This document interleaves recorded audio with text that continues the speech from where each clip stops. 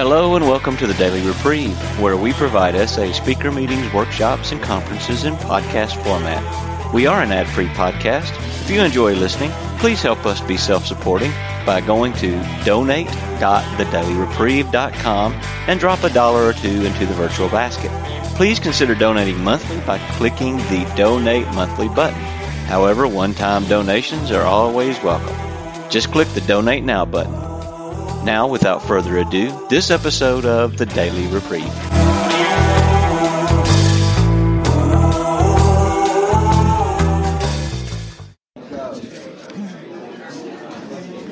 Welcome everybody to this meeting. My name is River, and I'm a recovering sexaholic. My co-leader here is Jean T. The topic we are sharing on is living life emotionally sober. Please turn off any electronics and do not record any of this session. In the spirit of the fifth tradition to carry the message, this session is being live streamed on the internet around the globe. In addition, it is also being recorded. The streaming and recorder will not be turned off during this session. If you do not want to be live streamed or recorded, but need to share, we encourage you to attend another non-streamed, non-recorded meeting. Please do not touch the recording equipment. When it is time to share, come up to the front and sit next to us in these chairs lined up. Please leave the microphone on the table and do not touch it because it makes noise on the recording. Thank you. Let us begin with a moment of silence for all those still suffering or unable to attend a meeting, followed by the Serenity Prayer.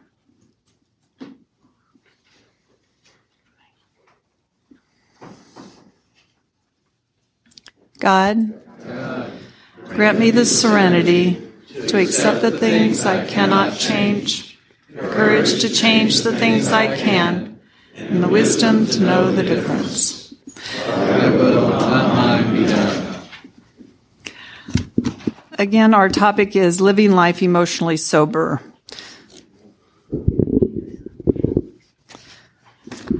Jean and I will share for 5 to 6 minutes about this topic as it applies to our lives. Then we will open it up, the meeting, for all others to share. You will have 2 minutes to share before Jean calls time.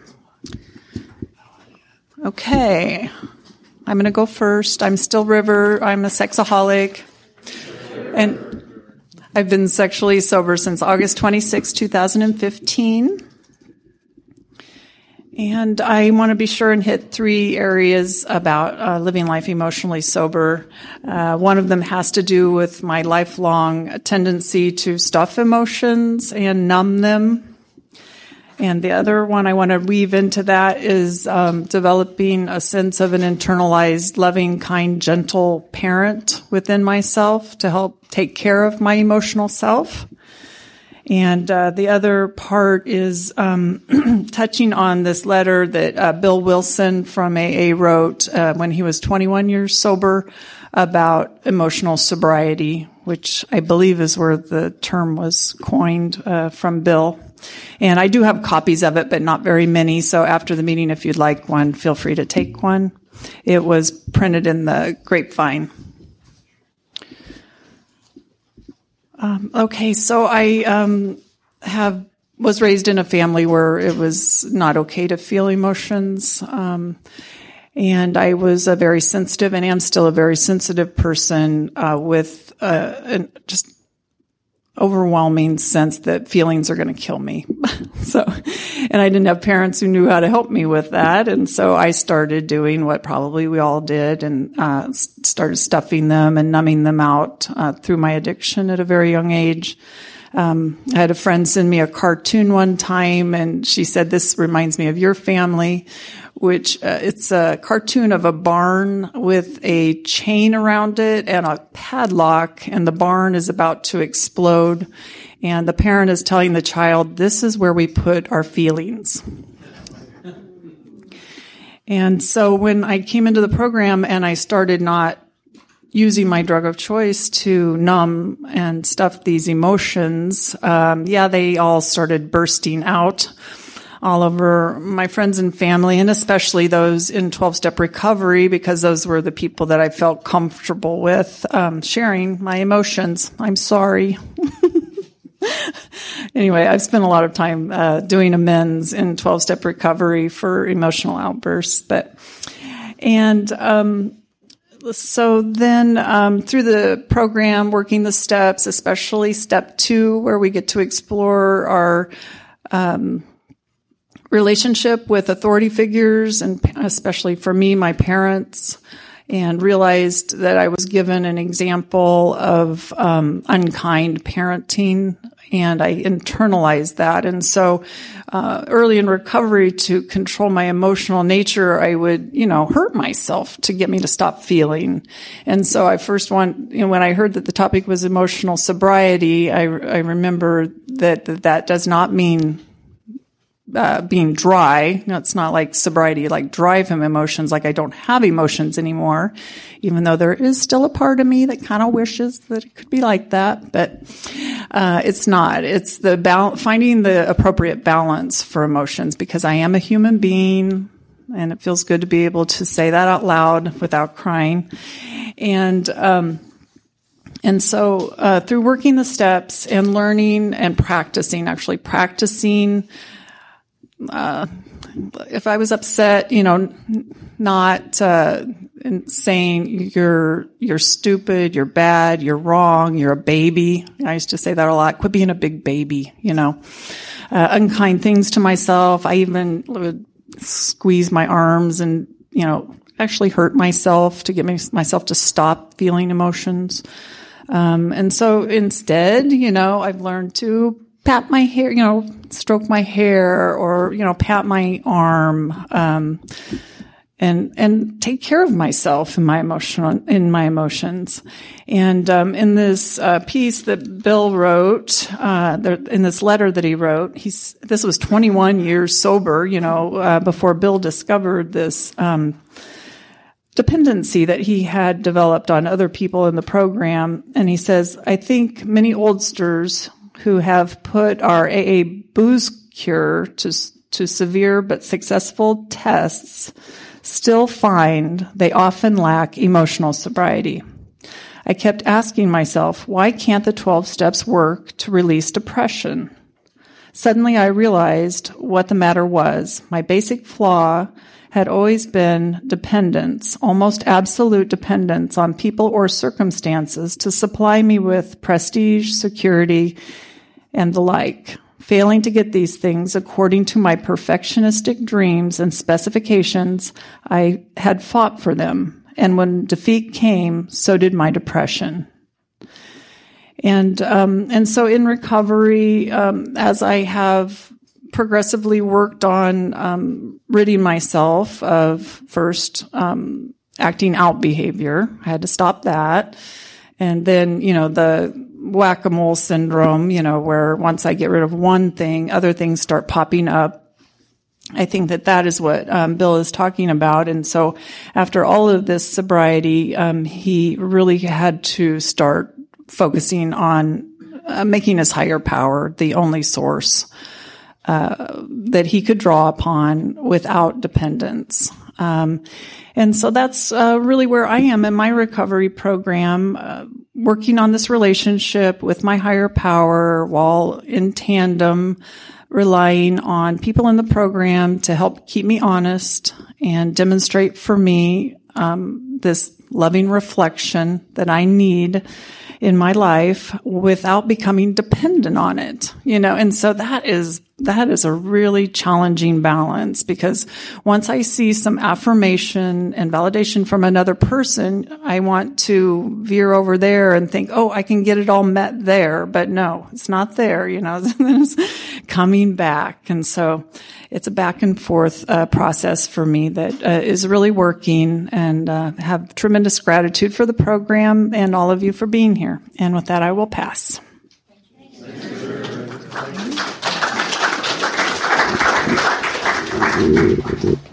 I'm Gene. I'm a sexaholic. I'm very glad to be a sexaholic. I'm happy about it because it's given me things that I could not do for myself. It being in recovery and having the opportunity to be helped and to help others. I prepared some things that have come from my experience, strength, and hope in recovery around the emotional sobriety ideas. As she and I have been working on this for several weeks and getting ready for that, I was glad to have our new book. And I looked up some emotional things there, and one of them was July the 5th. It was just a few days ago, and I loved the reading it had, and I would like to share it with you. It's a quote from the 12 and 12, talking about the 10th step. And matter of fact, I highly recommend that whole chapter on the 10th step in the 12 and 12. It's talking about emotional sobriety quite a bit, a very important little piece. But this quote comes from our book on July the 5th. It says, "Finally, we begin to see that all people, including ourselves, are to some extent emotionally ill, as well as frequently wrong. And then we approach true tolerance and see what real love for our fellows actually means." And that's the end of the quote. And I've reflected on that and many other things that she and I were saying. There's so much available in our literature about this subject. And we kept sharing this week. We'd run across these things and just kind of overwhelmed by the volume and enjoyed the work, enjoyed the search. But I saw that many of us know some babies and bullies and show-offs and hotheads and people who would want to be the teacher's pet, and yet they haven't seen a classroom in 10, 20, 30, 40 years maybe. And maybe we are developmentally stalled as well ourselves. It's not at all unusual for grown men and women to be acting emotionally the way they were when they were 12 years old, or less, or more. But developmentally stalled with our emotional development. And with addictions, that's very common. In recovery, we have the chance to get to know ourselves, and we can be open about our juvenile soft spots if those are there. If we find ourselves striking back when we're offended, if we are laughing at other people's mistakes, if we're currying favor with more popular people, or we're usually indulging there with petty, childish behaviors. It isn't possible to be a mature adult and to be a tattletale at the same time. Are we prepared to do what it takes to win our own approval? Often it means being willing to wage war on our emotions. Our feelings of guilt, fear, rage, impotence may well be circling around our camp, threatening to stop our journey forward. These familiar enemies may be faced and must be faced and dealt with if we mean to keep on going. And that campaign is not for sissies. One thing that helps is to stop being surprised every time these feelings come rushing into our lives. Haven't we learned by now that they are a persistent lot? And did we really imagine that they were going to be gone for good the last time we tried to run them out? We were kidding ourselves if we did. These feelings are as real as we are, and they very well may be on hot tracks on our trail all the rest of our lives. That's a reason. There's a good reason for our feelings. And the reason may be hidden in the past, and we may never discover it. But the reason exists. And that's why we can never take one last stand against these negative emotions. Victory of these marauding feelings is a matter of endurance and acceptance. The trick is to go ahead anyway, to gain as much ground as we can before they catch up with us again, and to never forget, always remember the battles we've had with those emotions in the past and the ones we've won. Oh, that's you again. That's a real appropriate response to when these emotions come and hit us again. Oh, it's you again. Living a life emotionally sober is much more possible when we are focusing on the solution rather than focusing on the problem. Focusing on wellness rather than exclusively on illness.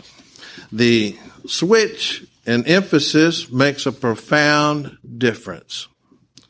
We can actually cause ourselves living emotional problems by dwelling on the various scars and bruises that life has given us, as if we are nothing more than the sum total of our injuries.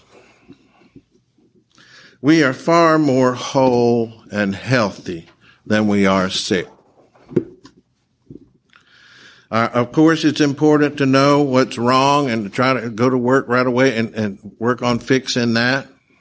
I personally have had to have personal professional help to do some of the worst stuff in my life, working on my angers and some of those things that have been the worst emotional problems in my life. And it's helped me a lot.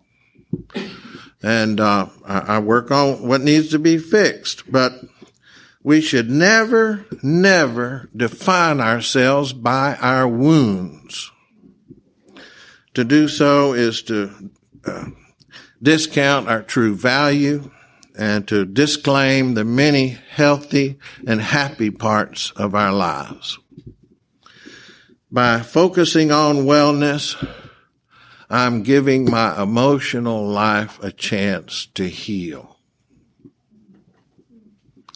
And it's healing. And I'm still focusing on it today. And I will continue to focus on it, especially, our solution says we found that our problem was threefold: physical, emotional, and spiritual. Healing had to come about in all three. And as our sobriety definition says, the sine qua non is the physical sobriety. We just can't expect health and further development in emotional and spiritual health, in my opinion, without first the physical sobriety. And building a life of emotional sobriety will help, with the help of our higher power, is terribly difficult for hotheads, fanatics, and crybabies. It's a precision work. It's an artistic work to work on our personal emotional development. It's the object of our development is to develop a healthier self-talk, control over inner judgments, and the outlandish expectations we readily put upon ourselves. But this is impossible if we can't control our passions. We can tolerate spontaneity and some mistakes, sure, but we must not be owned by our anger or by jealousy or fear. Passion and reason can't both be in the driver's seat. Dedication to building a reasoned, balanced life of sobriety takes a cool head. A life of emotional sobriety cannot abide in the same house with a raging, out of control anger or the neurotic fear that others are trying to get ahead at our expense, or the frantic greediness that passes for being good to ourselves. The inner balance between thinking and feeling has to be the first goal, the first steps. My passions can be great servants, but they make bad masters. I'm Gene. I'm a sexaholic. Thank you.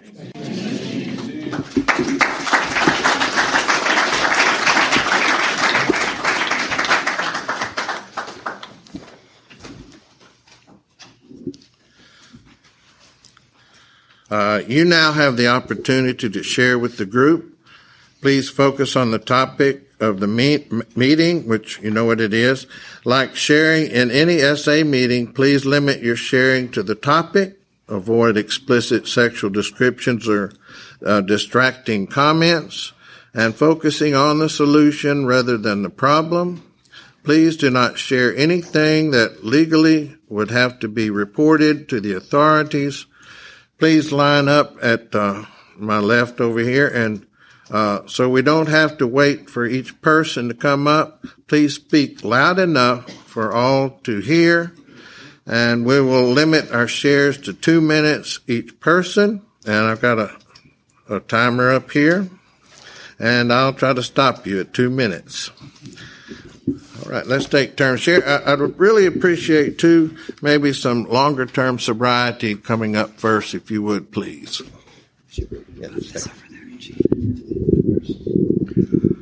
I'm Ken. I'm a sexaholic. Hi, Ken. I have 2 years sobriety. I've been in the program since 2005. I am like the barn, stuffed with feelings. I joined the program in 2005. If you had asked me in 2006, I would have said I was sensitive and emotional and was balanced. I wasn't. I discovered when I had to do my 4th step and I had to list my resentments, I didn't have any. I had to list my angers. I didn't have any. Now, there are some people, of course, who rage, who are at one extreme. I'm at the other extreme. And I stuffed my feelings. And that's what I learned to do. And I thought that was a compliment. I mean, I was stoic. You know, I was poised. You know, I made up words that sounded good, but my emotions were bad. And it caused me to act out. Because of the program, I have learned to feel emotions. I even cry at movies. You know, when Bammy's mom died, it was really tough, you know. I used to avoid, I would absolutely positively avoid discussions with my wife of tensions. I would just wait till they kind of passed away. Today I can initiate those discussions. Yes, I buried my pain before, but it was still there. Today I feel my pain and I deal with it. It's fine. But I discovered when I buried my pain, I buried my joy also. And today I can deal with the pain and I live with the joy. And what a gift of the program by becoming more emotionally sober. And the program has given me that gift. So I think with that, I'll end. Thank you.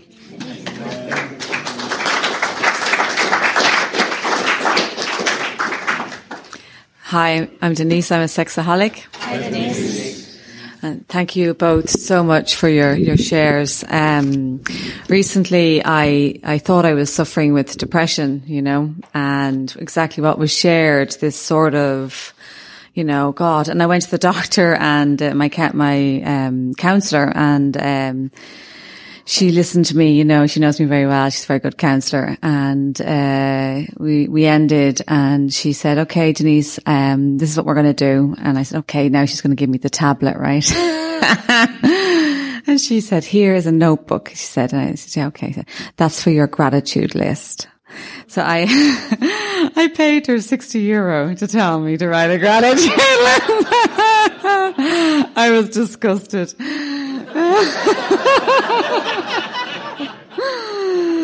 So that led me to really, I'm laughing, but I was having very dark emotions, you know, and I was listening to, I'm very blessed to be a member of the fellowship, because there was a member who sent around, you know, a link about emotional sobriety, and on that link was a number of different things I was able to investigate, you know, and read the doctor's Bill's emotional sobriety letter, listen to other speakers who had been, you know, long-term sober members, because I was starting to think, oh my God, you know, what's wrong with me? You know, I should be better than I am now, you know, and I realized that, yeah, I love the title of the new frontier. It's like Star Trek, you know, emotional sobriety.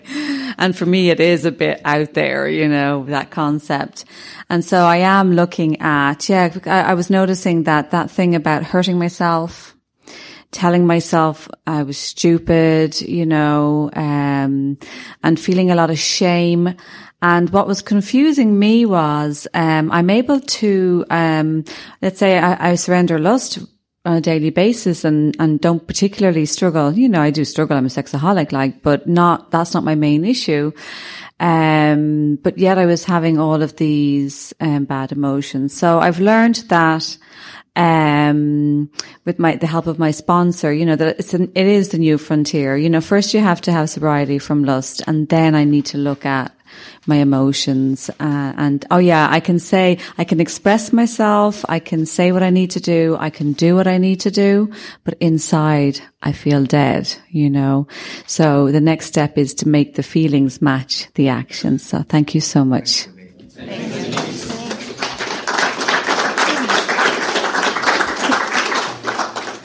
Hi, my name's Angie. I'm a recovering sexaholic. My sobriety date is March 16, 2015. This has been a great topic for me. I've hit several bottoms with my emotional sobriety. And what that looks like for me is I've had enough sobriety to know what serenity feels like. And when I have serenity, I'm in the moment and I'm happy with what is.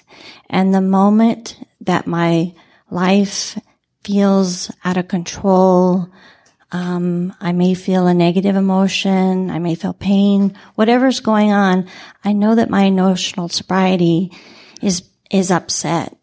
So at that point, I have to go to feelings and I have to find out, okay, what's going on? I don't always know. Anxiety still comes upon me and I won't even be breathing and I don't even know it until I'm gasping for air. I haven't got that one figured out. I do know that there are certain triggers, and I know that after I got sober from lust, all of these feelings I had to deal with, and there were so many triggers and so much fear that I just had to become aware of nearly everything, because I was so afraid of everything, of what somebody was going to say, because I was a pleaser, I was a manipulator, but I also liked control from those places. So when I'm working on my emotional sobriety, I know that I cannot control, fix, or manage another person. And if I'm trying to do that, I have absolutely no serenity. And the other day I had a great revelation, and it was this. I decided that if I'm trying to manipulate another person and have them meet a need of mine without me saying what my need is, it gets down to my pride, because I think I know what's right for that person to make me feel good, which is actually dependency relationship. So it's been a really interesting journey. I'm thankful for everyone in the fellowship, and I will pass to the next share. Thanks. Thank you. Hi, my name is Vered. I'm a recovering sexaholic. Hi. really appreciate this topic, and I knew that I wanted to come to this. And I really appreciate the dependency factor, because I think the dependency, I'm low bottom when it comes to dependency relationships. And I had just got out of speaking with somebody I had, coming in here. I ended up developing a 7.5-year long dependency relationship with a sponsor, and she became my life, and she became my program, and she became my higher power. And then it's like when I realized I had no juice in me and no life anymore, and I knew something was wrong the whole time, but I kept on shoving it down, and I was so I became addicted to her. And that was that dependency, that filled me up and made me whole, as if I didn't exist, if it wasn't, and of course her stuff, totally matched what I needed at that time. And the miracle is that I've had enough, spiritual experience to know that there was more, and it's in the book and it's in the program. But because she became that, I needed outside help. But it's what I know is that God, when I called out to God, God gave me the help that I needed to get out of that. And that's a miracle, to get out of a low bottom dependency relationship, actually. And to get me back on track and back in the program. And, it really is part of what I needed to go through. And there's a lot of gratitude that came out of that, and a lot of very painful learning experiences. However, I always say, actually, I'm grateful to do this in the program, because I could have been doing it out of the program. Am I, it's too loud, or that was my, oh, there's an echo. Okay. I could have done that out of a program with a guy or something, and that is scary. So it's surviving my own recovery in this thing. And thank God today, I ended up on medication and everything. And today, I'm so grateful, because I'm not in any dependency relationships. I'm off medication. I'm back in my program. God has given me a new life. I've become, thank you. What is that? Oh, it's time. So, I just want to say that meditation has been, the thing that what I have tried to accomplish in 8 years, meditation helped me in 3 months. So that's really helped me to grow. Thank you.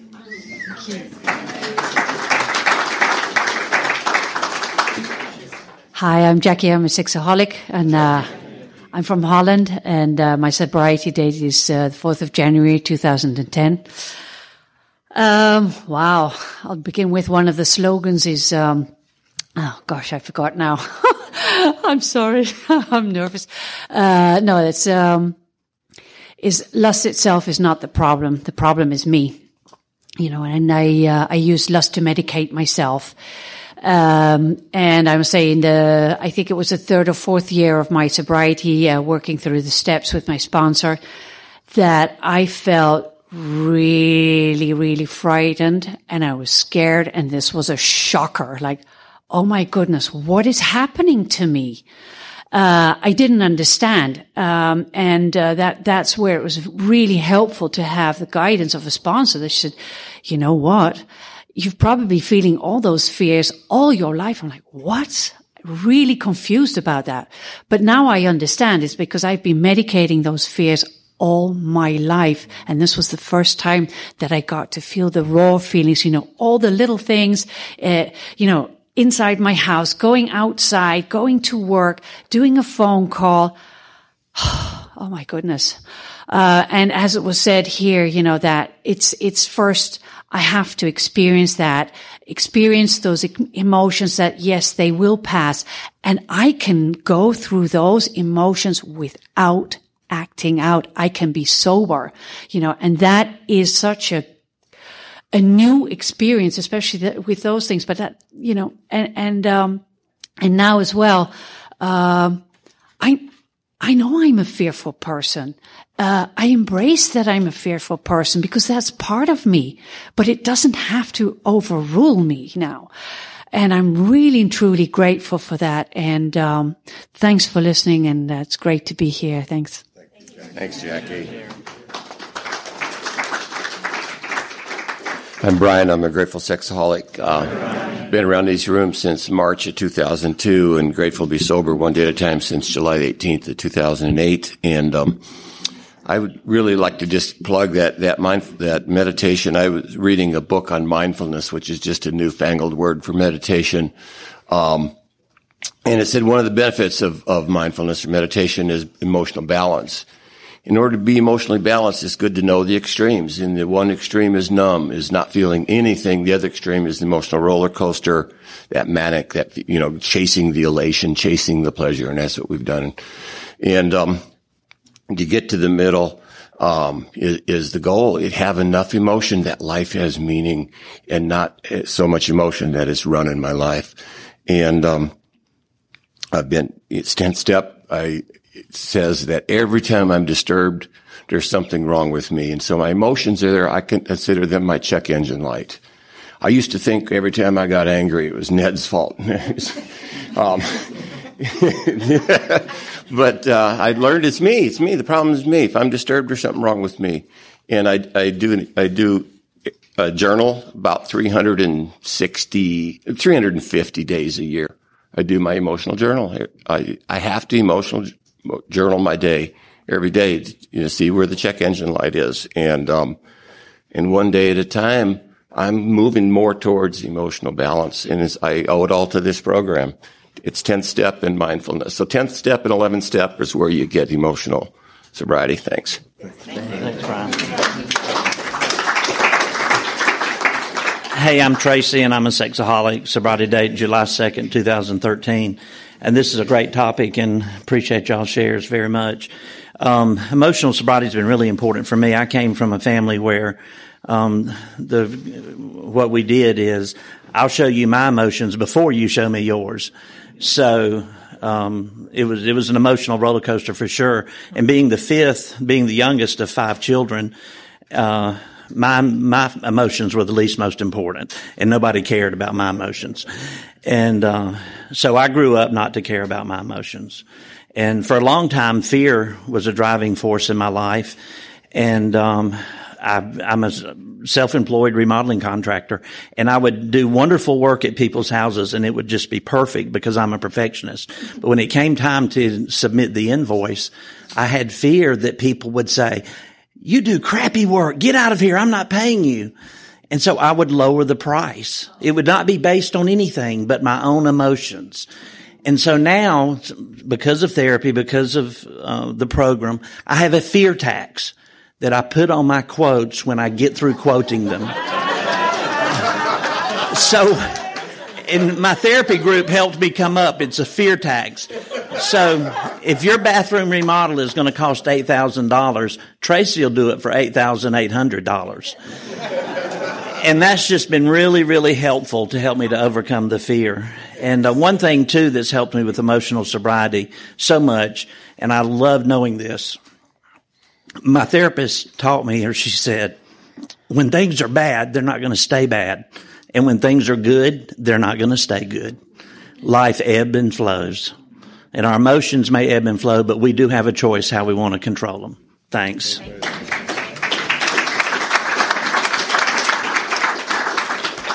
Robert, recovered sexaholic. I'm very grateful for this topic. Appreciate your shares. I appreciate the shares of everyone. I can give you a sobriety date, but my emotional sobriety, no one gives their emotional sobriety date. No one gives their spiritual sobriety date. So one thing I learned from my brother Dennis, God bless him, I don't know if you can see it. I have on my keychain, I have a 1-day sobriety chip, because, my challenge in emotional sobriety is often behind the wheel. And it is often related to being in halt, and primarily tired. And so this is where I'm struggling, and it's just good to say that. And now the world knows it. Don't tell anybody. I'm just so grateful for this program, and look forward to the day when my physical sobriety and spiritual emotional sobriety dates line up. Thank you. Thank you. Hi, everybody. I'm Josiah. I'm a recovering sex addict. So I grew up in a family where there was a lot of just rash anger and lots of just a lot of anger in my family. So I grew up kind of managing and trying to tell the right joke at the right time or trying to pop the tension. And so I was managing other people's emotions. I'm only 6 months sober, so I feel like I'm only at the very beginning of even like discovering my own emotions and like, oh, okay, I'm mad right now because, and trying to figure out what that is. So, but I have gained a little bit of emotional sobriety just with the word no. It's a great word. So I had a situation at work that came up, and I had a person underneath me who wanted to do certain things, and I was just really not comfortable with it. And I was able to say no to that person, and I knew that they were walking away unhappy, and I walked away just so happy. And, I walked away happy because I said no and I made somebody unhappy. And that just, like I'm used to making everyone happy and like trying to keep the peace and everything. And I successfully made someone unhappy. So, so that's part of my emotional sobriety. And I'm discovering now as I'm getting more sober that intimacy is really uncomfortable for me. I always knew that because I tried to date and immediately a couple weeks in, I'd be like, hey, get me the hell out of here. I'm done. But yeah, so that's the big one for me now. It's like, I do not want to be intimate with anybody. So yeah, anyway, that's my journey. So not bad.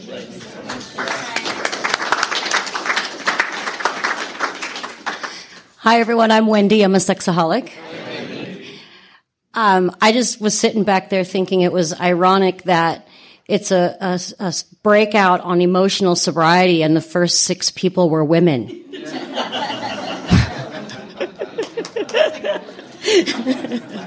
There was a guy in there, too. But anyway, I just thought that was kind of funny. But yes, my emotional sobriety was stunted at about 5. And it showed a lot in my life, in the way I treated people, in the way I let people treat me.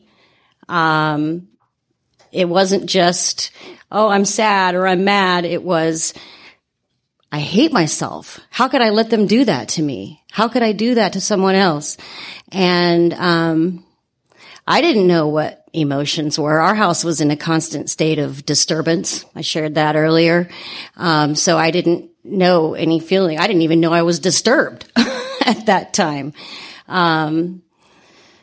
But now that I have some recovery, I can notice feelings. I can say, the driver that cuts me off in traffic, yes, in my head, I might be saying something expletive, but I know that it's only going to upset my emotional sobriety. That person is going to continue on their path, whistling a tune, and I'm going to be angry. And I'm giving away my emotional sobriety.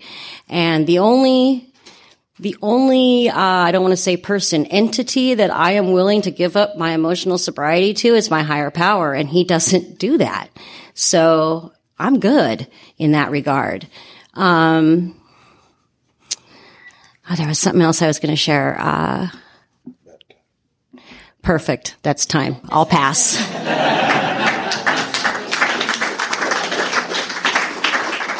Hi, I'm Madison. I'm a sexaholic. I was thinking about emotional sobriety and what helps determine that for me. And as I'm thinking about it, I think it kind of is everything. I can't just have one thing dealt with, like one character defect or one tool. I kind of have to be working everything to really be emotionally sober. I was thinking of a couple things in particular, though, that really helped me deal with emotional sobriety. Specifically in relationship, like with my wife or whatever, if I can surrender my pride, that allows that relationship to go a lot better. Also, if I surrender my expectations, that makes a pretty big difference. And one other thing I was thinking about is from time to time, I'll notice something's bothering me. And I don't do a daily journal or anything like that, but I do manage to notice if something's bothering me. And when I do, I kind of stop and sit and think about it a while and, figure out what's bothering me and then figure out what I need to do to deal with that. And I think that makes a big difference because, a lot of times just one little thing can be kind of setting me off. And until I figure that out and deal with it, it's going to derail things. So that's my thought. This will have to be our last one. I'm sorry, we're running out of time, and they need the room after we get out. No pressure. Hi, I'm Rock, recovering sex addict. Some of the time, I want my life, my emotional life fixed. But they fix cats and dogs. I don't want that. So, what I still have to search, if it's for me, I'm busy, okay. What I still have to search, what's the difference between my expectations of emotional sobriety and repression? What's the difference between self-pity and grief? What's the difference between thinking my emotions and feeling them? So there's a part of me that is thinking, I still need to be taught by the very stuff that screws up my life and knocks me off balance. So what I find in the surrender to my higher power is an opportunity to seek serenity anew so that I can accept the things I can't change, which are my emotions, and then maybe learn from them. So that's a hope I have. Thank you very much for your shares and for the great shares you all had today. Thank you. Thank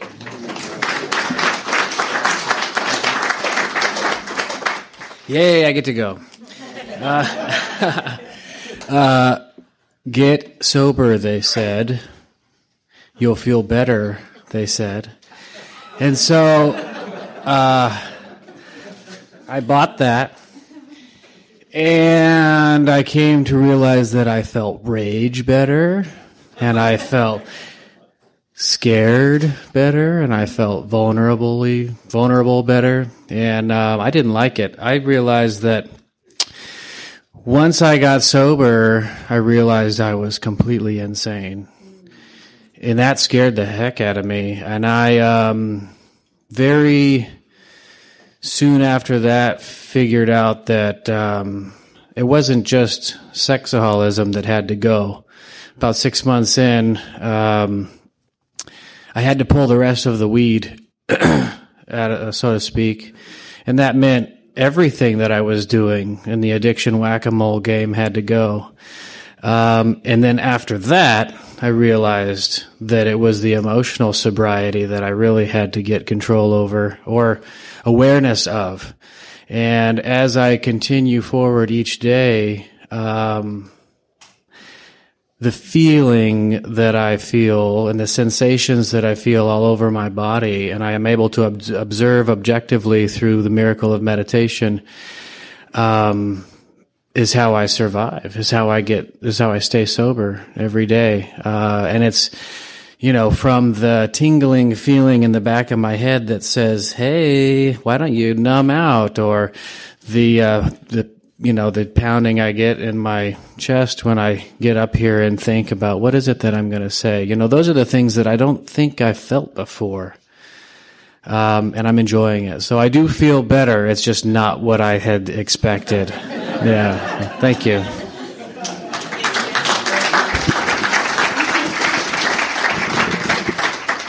You didn't say your name at first. What you want to label this one? My name is Dustin. I'm from Colorado, and my sobriety date is May 24th, 2017. I do have a sponsor, working steps 8 and 9. Thank you.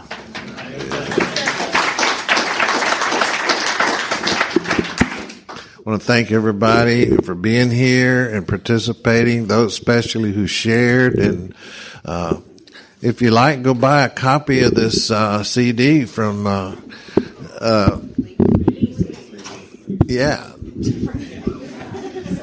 And you can hear yourself over and over. All right. Anything you have heard at this meeting is strictly the opinion of the individual participant. Let's all stand and say the 7th step prayer. It's on the back of your program guide. So I suggest you don't try to hold hands if you don't know this. And say you've got your program there, and let's share together.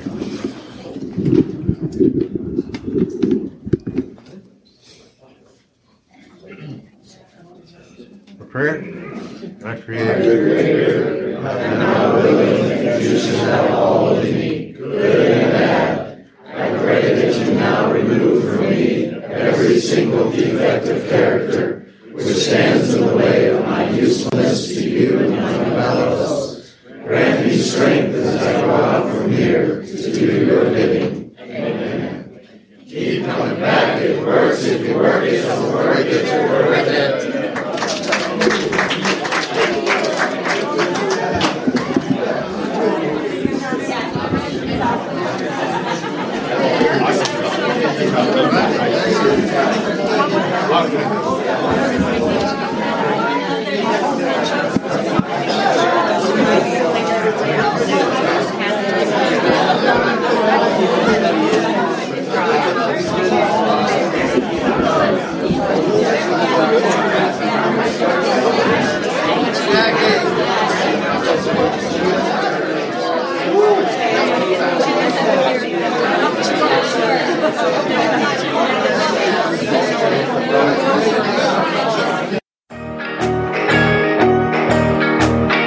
I would like to thank you for listening to this episode of the Daily Reprieve, the best source for experience, strength, and hope for SA members. Please subscribe to this podcast to be alerted of new episodes. Please show your support by donating to the Daily Reprieve by going to donate.thedailyreprieve.com and choosing either monthly donations or a one-time donation by clicking Donate Now. Thank you for listening, and stay tuned for the next episode of The Daily Reprieve.